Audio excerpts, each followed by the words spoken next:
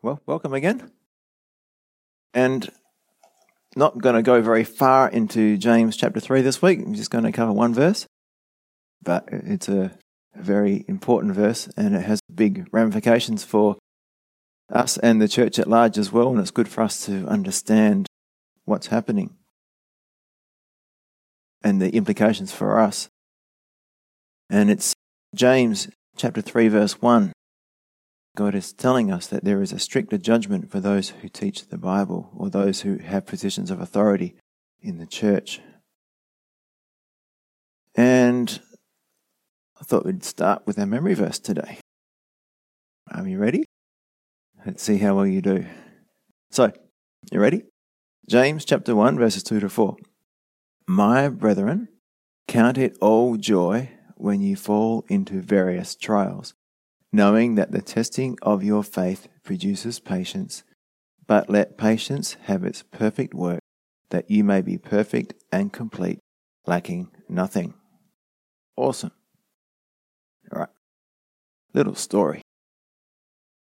When the girls were little, I hope I don't embarrass them too much, but when they were little, I remember Davina especially, being the oldest, she'd want to help mow the lawn. And so she'd be pushing the lawnmower, but because she was too small to do it herself, I'd be behind her, helping her push the lawnmower. And, when the lawn was finished being mowed, of course we said, "Oh, well done, Davina, you did a great job." Now, not to put Davina down, but who really mowed the lawn? It was Dad or Mum, whoever, And who provided the lawnmower? It was us, yeah. And, who provided the fuel? It was us, yeah. But who gets the reward? Davina. She gets all the credit for mowing the back lawn. And rightly so, she put in a lot of effort. She was willing and she did her best. You know what? That's what it's like for us. When we stand before God at the Bema seat, at the judgment, it's the judgment of rewards. We're using gifts that God has given us. They're given to us to use, but they came from God. And by whose strength do we do these good deeds? These good works? By whose strength do we share the gospel? It's God's strength, right? And what happens at the judgment seat of Christ when we get our rewards? We've shared the gospel with these people, or we've managed to forgive or love or show mercy, all those things. Who did that? Was it me or was it God? It was God working through me, yeah? And yet I get the credit for it at the reward judgment because God says, "Well done, good and faithful servant." It's pretty amazing, eh? It's just like the Davina and Kezia later on when she was a bit older. Being able to help with mowing the lawn. We get rewarded for what God does in us and through us by His power, by His strength, and by His gifting. And that's why, as we read in Revelation, that we will throw our crowns down before Him, recognizing that it's not of us, it's all of God. And so when we talk this morning about the judgment seat of Christ and a stricter judgment, it's important that we realize the context of the Bema seat judgment and we don't let it condemn us or put fear into our hearts unnecessarily. Yes, it is true that Davina could have said, "No, I don't want to help." Okay? And then she wouldn't have got any praise. And what would have happened then? Dad would have mowed the lawn himself. Yeah? The job still gets done. God's plans don't rest on my obedience or disobedience, but my reward does.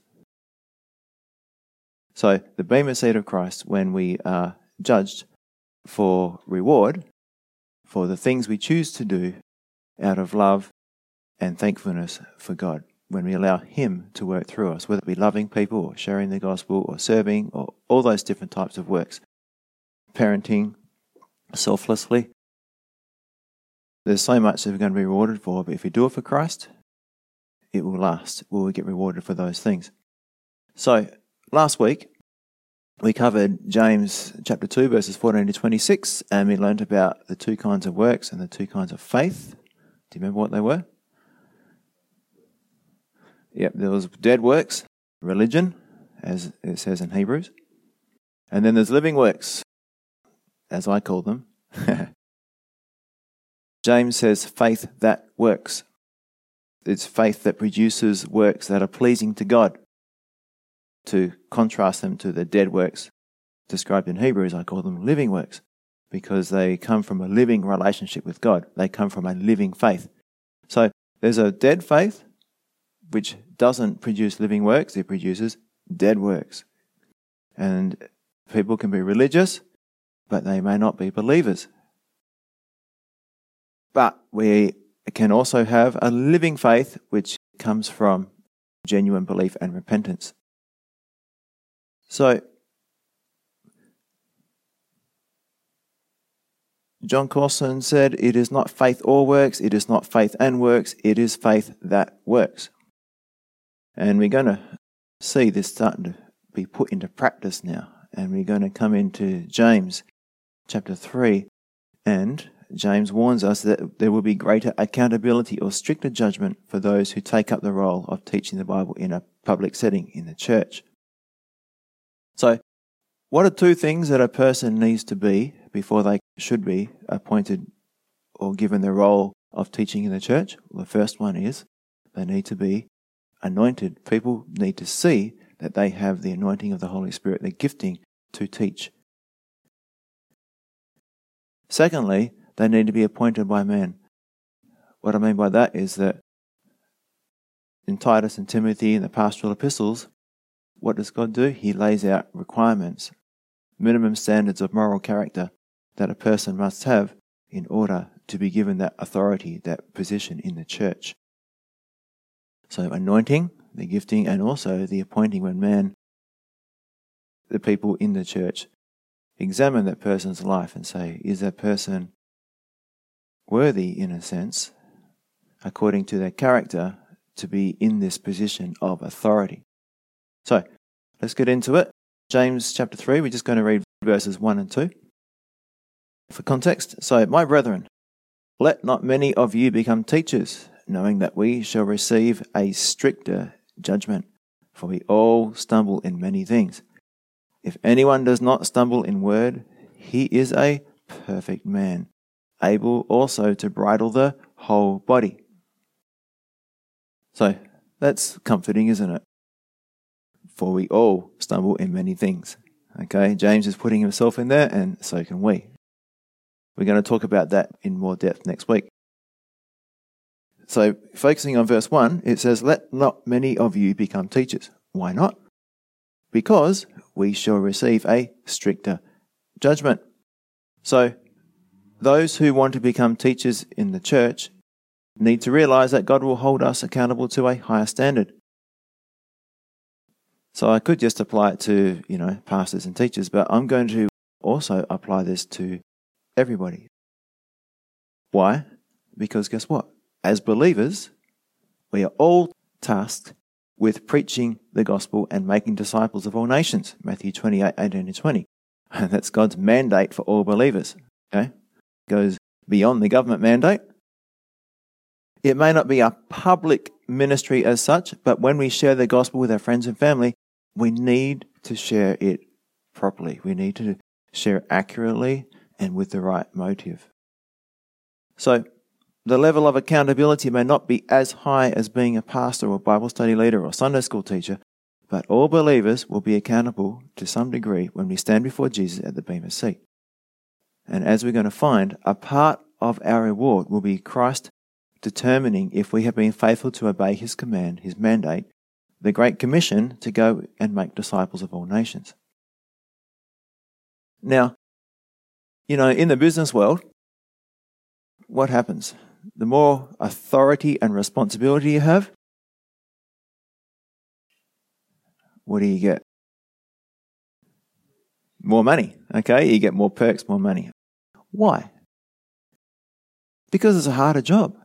There is more responsibility. There's more accountability. There's that weight resting on their shoulders. Because something goes wrong, whose fault is it? Their fault. The CEO of a company, if something goes wrong, who gets a sack? It's the CEO, right? They're out.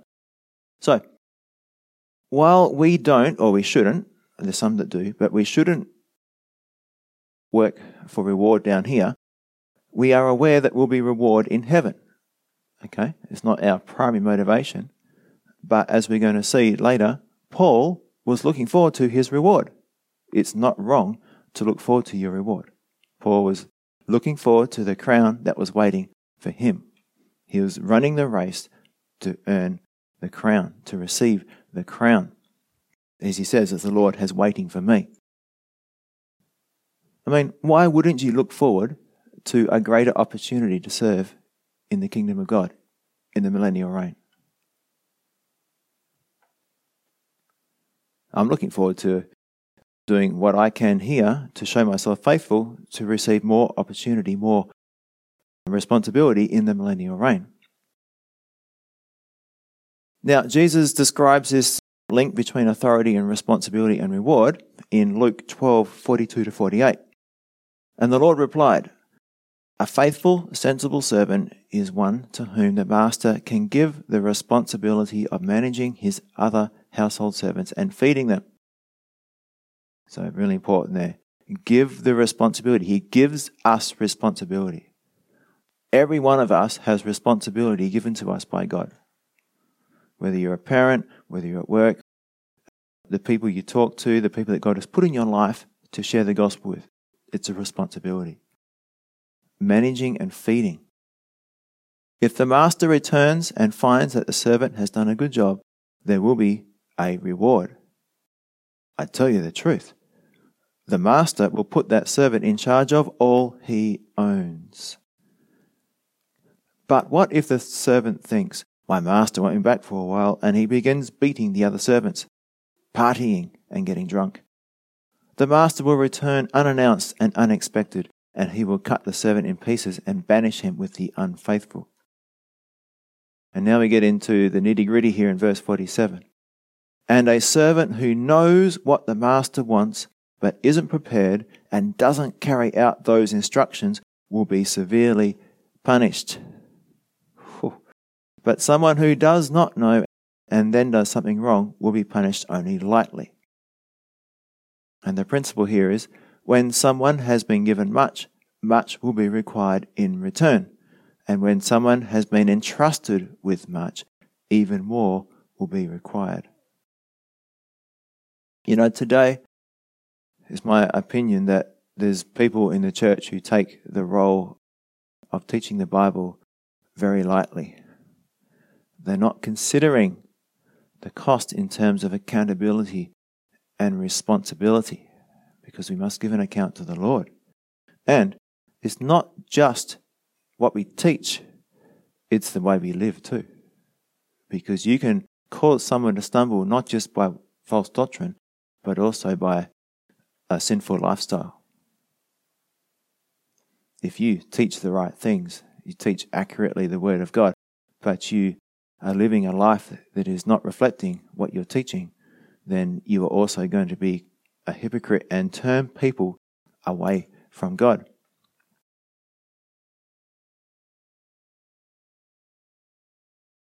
The whole point here is that a person in authority in the church has great influence over those he teaches.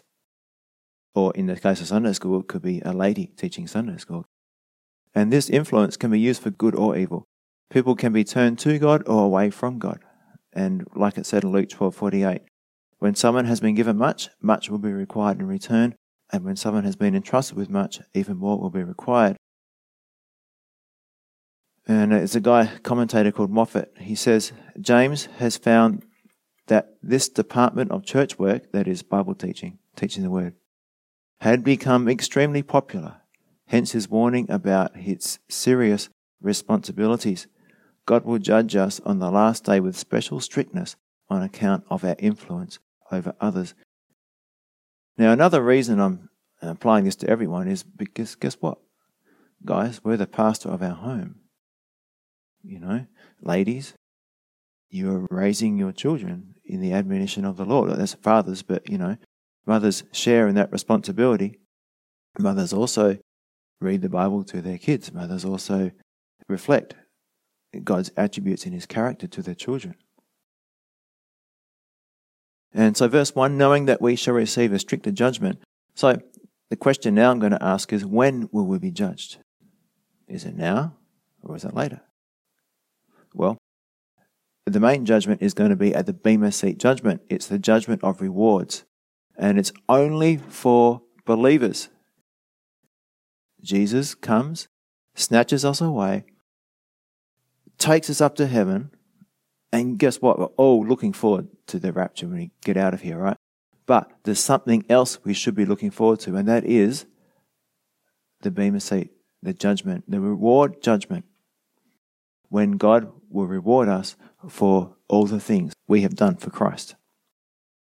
Now, we find this judgment described in 1 Corinthians chapter 3, verses 9 to 15, and it says, "For we are God's fellow workers, you are God's field, you are God's building, according to the grace of God which was given to me. As a wise master builder, I have laid the foundation, and another builds on it. But let each one take heed how he builds on it. For no other foundation can anyone lay than what is laid, which is Jesus Christ. Now, if anyone builds on this foundation with gold, silver, precious stones, wood, hay, or straw, each one's work will become clear. For the day will declare it." What day? Judgment Day. "Because it will be revealed by fire, and the fire will test each one's work, of what sort it is. If anyone's work which he has built on endures, he will receive a reward." So the more work that survives his judgment, the more reward. The less work that survives the judgment, the less reward. If anyone's work is burned, he will suffer loss, but he himself will be saved, yet as though through fire. So again, if you're at this judgment, the good news is you are going to remain in heaven because it's only for believers. But what you will realize when you get there is that what you're living for down here is going to make a big difference to your reward up in heaven. And it will matter when you get there. So, what is the standard that God is going to use to judge us? Well, these verses give us a really big clue. What is the foundation that Paul is talking about in those verses? I laid the foundation. What is the foundation? It's the gospel of Jesus Christ, the gospel of grace. Yep. I have laid the foundation and another builds on it, but let each one take heed how he builds on it. For no other foundation can anyone lay than that which is laid, which is Jesus Christ. So, as we are sharing the gospel, as we're teaching the word of God, are we in agreement with the word of God? Are we teaching the full gospel, the gospel of grace? Are we speaking man's words or God's words? Now, in Acts chapter 20, Paul is at the end of his life and he describes his ministry and tells those who are listening that he is innocent of the blood of all men. Now, what does that mean? Does it mean that he hadn't murdered anyone? Well, actually he had. So what does it mean? What does it mean when it says that he is innocent of the blood of all men? Well, through the Bible, there is a common theme that those who are entrusted with representing God to the people have a higher accountability because of the eternal ramifications, the eternal consequences involved. And we see this in Ezekiel 3:17-19. It says, "Son of man, I have appointed you as a watchman for Israel. Whenever you receive a message from me, warn people immediately. If I warn the wicked, saying you are under the penalty of death, but you fail to deliver the warning, they will die in their sins, and I will hold you responsible for their deaths. If you warn them and they refuse to repent and keep on sinning, They will die in their sins, but you have saved yourself because you obeyed me. Remember what it says in 2 Corinthians 5, around about verse 20? We have been given the ministry of reconciliation. It's our responsibility. So, in a similar sense to what we just read in Ezekiel, we also have a responsibility to reconcile people to God. It's a big responsibility, and we should take it seriously. So if you get a chance later on, read I'm pretty sure it's 2 Corinthians chapter 5 and the last part of that chapter. Now, as I was talking about Paul, he was a great example of a man who lived his life with the end in view, the judgment seat of Christ. He was running the race to win the prize, 1 Corinthians 9:24-25 and Philippians 3:14, and we'll read those later. He was running to win. Now, also notice here, in Paul's testimony here, when he's talking to the church leaders from Ephesus, he's meeting on the beach, they're having this prayer meeting. It's not just what he taught, the whole counsel of God, that mattered, but also the way he lived. So listen carefully to what Paul said at the end of his life, what he's done, what he's reflecting on, and what he's looking forward to. So Acts 20, verses 24-35. But none of these things move me, nor do I count my life dear to myself, so that I may finish my race with joy. What's the opposite of joy? Shame, sorrow, yeah? And the ministry which I received from the Lord Jesus to testify to the gospel of the grace of God.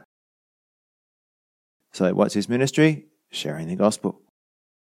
And indeed, now I know that you all, among whom I have gone preaching the kingdom of God, will see my face no more. Therefore I testify to you this day that I am innocent of the blood of all men. For I have not shunned or avoided, I have not shunned to declare to you the whole counsel of God. Therefore take heed to yourselves and to all the flock among which the Holy Spirit has made you overseers. Notice that the responsibility that is given to those in authority in the church, to shepherd the church of God which he purchased with his own blood. For I know this, that after my departure savage wolves will come in among you, not sparing the flock. Also from among yourselves men will rise up, speaking perverse things, to draw away the disciples after themselves. Therefore watch, and remember that for 3 years, Paul spent 3 years in Ephesus teaching. For 3 years I did not cease to warn everyone night and day with tears. So Paul really put his heart into his ministry. He was really concerned for the eternal destiny of those he was teaching. Continuing in verse 32, So now, brethren, I commend you to God and to the word of his grace, which is able to build you up and give you an inheritance among all those who are sanctified. Now here we come to the part where Paul describes not just what he taught, but his way of life. He modeled God's character. He modeled the Christian walk. Starting in verse 33, I have coveted no one's silver or gold or apparel. Yes, you yourselves know that these hands have provided for my necessities and for those who are with me. I have shown you in every way by laboring like this that you must support the weak. And remember the words of the Lord Jesus that he said, it is more blessed to give than to receive. So there we go. Paul is looking forward to the judgment day. And what's he going to be judged on? Not just what he taught, the whole counsel of God, but also his example and the way he lived. So there's a movie called Thief in the Night. And we watched it on Sunday nights a little while ago. And in that series of movies, there's a pastor who didn't teach the true gospel, the whole gospel. He allegorized prophecy, and he didn't teach or emphasize the soon return of our Lord at the rapture, and he didn't hold to the verbal or full inspiration or inerrancy of the scriptures. And as a result, many of his congregation were not saved and went into the tribulation.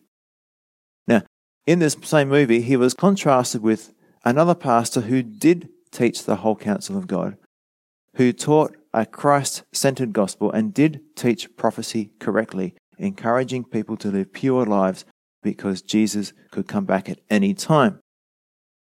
And you know what? Although that was just a movie, those two examples of those two pastors, one faithful to the Lord and one not. In fact, the one who was unfaithful or not faithful to share the word properly was not actually saved in the movie. But it's possible to be saved and still be not doing a good job. But in today's church, this is not fiction. There are many who have been led astray by either pastors who teach a works gospel or the prosperity gospel. And as we read previously in Matthew 7, many will confess, Lord, Lord, but will not be welcomed by Jesus. He will say, depart from me, you workers of iniquity. So many of the people in these churches will either miss the rapture and find themselves in the tribulation, or worse still, they'll die now before the rapture and face an unwelcoming Jesus when they stand before him. Now, there's this really powerful letter. I found it in the Evidence Bible. It just illustrates how serious our calling is. And it's called A Dream of Judgment Day. And the context is Daniel chapter 7, verses 9 and 10, and it refers to God's fiery judgment to the great and terrible day of the Lord. So, this should ever be in the mind of the Christian. This is why we preach Christ, not to improve the lifestyle of the unsaved and not to change their lives. We preach Christ so that sinners may be saved from the wrath that is to come. May the following letter, written by a pastor, stir your heart to do all that you can to lead sinners to genuine conversion. So this is a real pastor, it's a real example. Dear Brother Ray, I have been a pastor for 25 years. I always thought that I was doing a reasonably good job. Kind of like the folks who consider themselves good people. I had tried to preach what I thought was the whole counsel of God. I prayed over the years with many people to accept Jesus and make him Lord of their lives. My wife Judy and I moved to Ruidoso, New Mexico, about 6 years ago to plant a church. Shortly after arriving, I was convicted that something was horribly wrong with my ministry. I read the scriptures and prayed earnestly that God would show me what was wrong. The feeling continued to grow and I became depressed and moody. I asked Judy to pray for me and explained my problem. I didn't know if this was the Holy Spirit convicting or Satan attacking.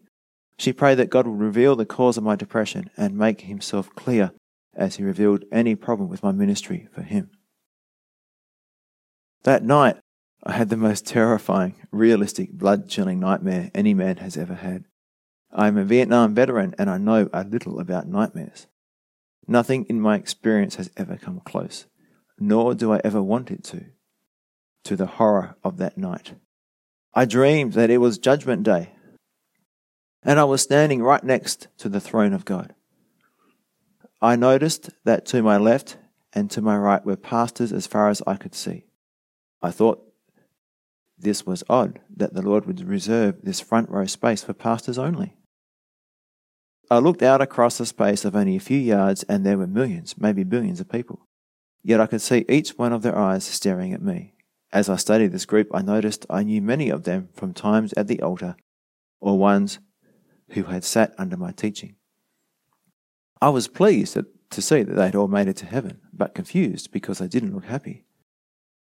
They looked very angry and hateful. Then I heard the voice of the Lord say, "Away, I never knew you."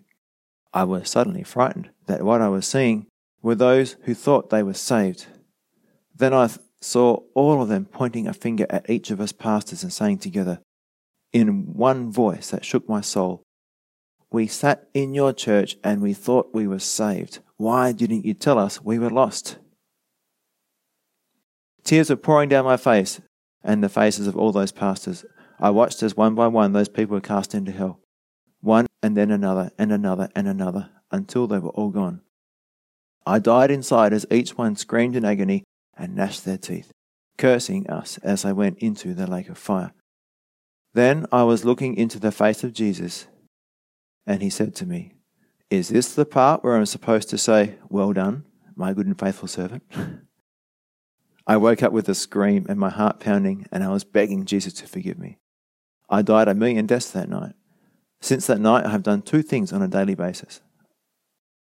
I do everything I can to preach the law before grace in the hope that conviction of sin will bring a sinner to true salvation. That's the full gospel of grace. The other thing I do is pray for every person I've ever preached to, asking God to repair any damage I have done. I also never believe anyone when they tell me they are saved. It is my duty to challenge them and search out the solidness of their salvation. I'm learning to be more effective and confident as I teach others how to share their faith by using the law. I have seen several people saved who thought they were saved, as I've used the Way of the Master material to teach them evangelism. I do want to hear those words, "Well done, my good and faithful servant." And thanks to you and your team, that's Living Waters, I have a better chance of hearing them. Thank you. I just wanted to let you know. Some pastors are waking up to the truth. The desire of my heart is to please God. I pray that my days of being a man-pleaser are over, along with the nightmares. I also pray that God will use me to bring other pastors into the truth of the gospel message so that they will not have to face the nightmare that I did. Steve Creans. So, very sobering, and the whole point there is that we should be looking to the judgment. We want to hear God say, "Well done, good and faithful servant." And we should be examining ourselves and saying, is what I'm doing, is what I'm saying, glorifying Christ? And if we go to Hebrews 4:12-16, it says, "For the word of God is alive and powerful. It is sharper than the sharpest two-edged sword, cutting between soul and spirit, between joint and marrow. It exposes our innermost thoughts and desires. Nothing in all creation is hidden from God. Everything is naked and exposed before His eyes, and He is the one to whom we are accountable." If we just took those verses and stopped there, it's like, it seems this is too much, Who am I to try and be good enough to please God? Who am I to be good enough to meet His standard? Well, we can't. And so that's why in the very next verse, or verses, God gives us the way to please Him. So, Hebrews 4 verse 14, continuing on from those verses about being accountable to God, it says, "So then, since we have a great high priest who has entered heaven, Jesus the Son of God, let us hold firmly to what we believe. This high priest of ours understands our weaknesses, for he faced all of the same testings we do, yet he did not sin. So let us come boldly to the throne of our gracious God. There we will receive His mercy, and we will find grace to help us when we need it the most." So think of our story at the start of the service. Good old Davina pushing the lawnmower. We come to God, and He gives us the strength. He gives us the love. He equips us, as long as we're willing to submit to Him. So, yes, it is true that we will have to give an account for everything we do, say, and think. Jesus said every idle word we'll have to give account for, right? And even our secret motives.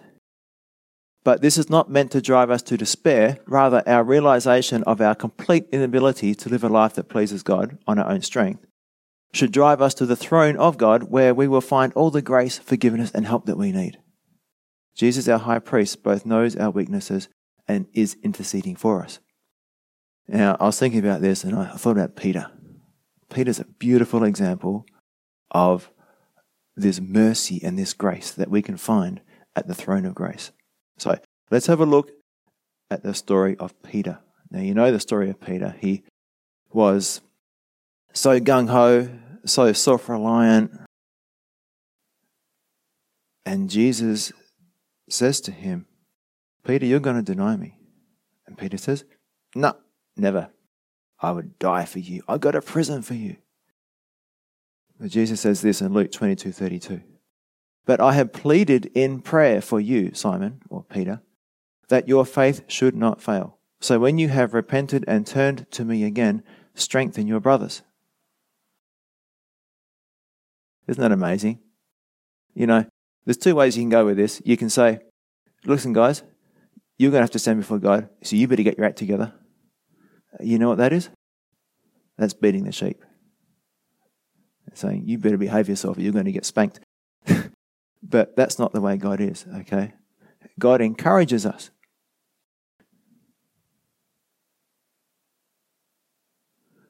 Don't lose sight of the fact that our God is a gentle God who walks with us, knows our weaknesses, understands that we are dust, and is praying effectively for us. So put yourself in Peter's shoes, okay? Think of times in your life where you've messed up. I've done it plenty of times. Did God ever stop loving Peter? Did Jesus stop loving Peter? Did he give up on Peter? No. Did he know that Peter would deny him? Absolutely. It was an incredibly painful experience to be denied by one of your close friends. But what an incredible act of mercy and love when Jesus let Peter know that although he would deny him, he wasn't finished with Peter. All Peter had to do was repent of his sin, and then he would be used by God yet again. So Jesus had a plan and a purpose for Peter's life, and God's grace was greater than Peter's sin. And this verse in Romans 5:20 is really important for us to understand. But where sin abounded, grace abounded much more. And consider this, right? Peter fell the hardest. All the disciples ran away when Jesus was crucified, but Peter fell the hardest. He was the one who denied Jesus. But guess who God used to be the spokesman on the day of Pentecost and to bring 3,000 people to Christ? The guy that denied him. Isn't that amazing? That's grace. That's mercy. That's what God does. God is a gracious God. And I want to share with you some of my favorite verses from the Psalms, and it talks about the compassionate nature of God and the way he deals with us. So to keep things in perspective, Psalm 103, 8-14. The Lord is compassionate and merciful, slow to get angry and filled with unfailing love. He will not constantly accuse us, nor remain angry forever. He does not punish us for all our sins. He does not deal harshly with us as we deserve. For his unfailing love toward those who fear him is as great as the height of the heavens above the earth. He has removed our sins as far from us as the east is from the west. The Lord is like a father to his children, tender and compassionate to those who fear him. For he knows how weak we are. He remembers we are only dust. Again, think of the story of Davina and the lawnmower, and just remember that I wasn't complaining that she wasn't pushing hard enough. I was just happy that she was having a go. Okay? You submit to the Lord. You do your best. As you're submitting to him, you do your best. And that's all God wants, you know. So don't let Satan condemn you. Don't let Satan use your failings to drive you to despair. Instead, like Peter, we let our failings remind us that we are weak, and then we run back to our Heavenly Father, our loving Heavenly Father, and what does he do? He runs toward us, yeah? And he welcomes us back, he strengthens us, equips us, empowers us, and encourages us to have another go. So again, I'm going to read Hebrews 4:16. Let us therefore come boldly to the throne of grace, that we might obtain mercy and find grace to help in time of need. So the Christian walk is not about trying harder, but simply learning to rest in the Lord. And Hebrews 4:10 says, for all who have entered into God's rest have rested from their labors, just as God did after creating the world. Rested from their labors means resting from doing things in your own strength. So there's two ways of getting things done. We can get things done by our own strength or by God's strength. Now, Peter thought he could get things done by his own strength. Peter said in Luke 22:33, Lord, I'm ready to go to prison with you and even to die with you. You know, Jesus said, Peter, you're going to deny me. He said, no way. I'm ready to go to prison with you, even die with you. What did Jesus do? He waited patiently for Peter to fail as he trusted in himself. Learn the lesson that he is weak, repent of his lack of submission to God, and then be used again. But this time, Peter was what? He was empowered by the Holy Spirit. On the day of Pentecost, Peter had entered into God's rest, meaning he was relying on God's power and not his own. So, there's an important principle. God never gives us a job to do unless he first gives us the resources to do it. Where God guides, he provides, yeah? So, 2 Peter 1, 3 and 4, again, verses that really help me, and I pray them almost every day. By his divine power, God has given us everything we need for living a godly life. Given, past tense. We have received all this by coming to know him, the one who called us to himself, by means of his marvelous glory and excellence. And because of his glory and excellence, he has given us great and precious promises. These are the promises that enable you and me to share his divine nature and escape the world's corruption caused by human desires. So basically, you know that old saying, anything you can do, I can do better? Well, that's not quite true. But we can say, anything God can do, I can do, according to his will. Because if God is living in us, then he's the one who's empowering us, right? Does that make sense? If God is living in me, then I'm only limited by what God can do. And God can do anything. So there's nothing I can't do as long as it's according to God's will, because he is the one who's empowering me. He's the one who's living in me. Paul had the same experience as Peter. He had to learn to stop relying on his own strength and to try and live a life that pleased God. He came to understand that by his own strength, he could never be good enough to please God, to live a life that pleased God.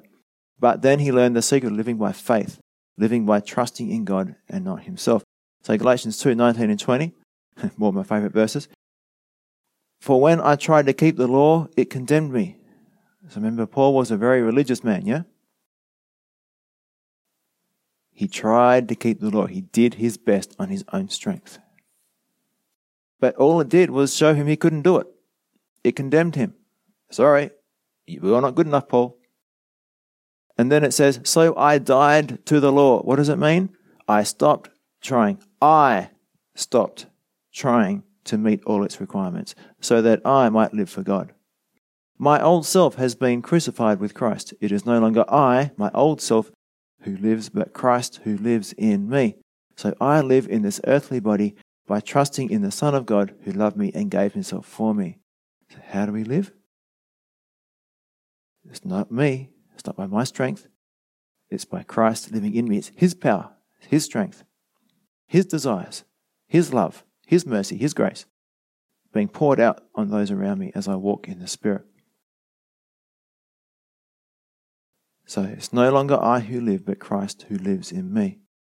And Paul said in Philippians 4:13, I can do all things through Christ who strengthens me. And what did Jesus say about trying to live the Christian life? He said in John 15:5, I am the vine, you are the branches. He who abides in me and I in him bears much fruit, for without me you can do nothing. So, conclusion. I'm hoping that we can understand, or we can see, that when we stand before the judgment seat of Christ, what we are really being judged or rewarded for is not the things we did on our own strength, but only those things that we did through the power of God living in us and working through us. It's not a matter of us trying to be good enough, but rather that we're willing to submit to God's will for our lives. It's all about submission. If we are submitted to Christ, then he will have his way in us, his will will be done through us, and then he rewards us for the good things that he did. I love it. God rewards us for the good things that he did. It's an awesome deal. I get rewarded for the things that God did through me, using the gifts and talents that he gave me, and all done by the power of the Holy Spirit who lives in me.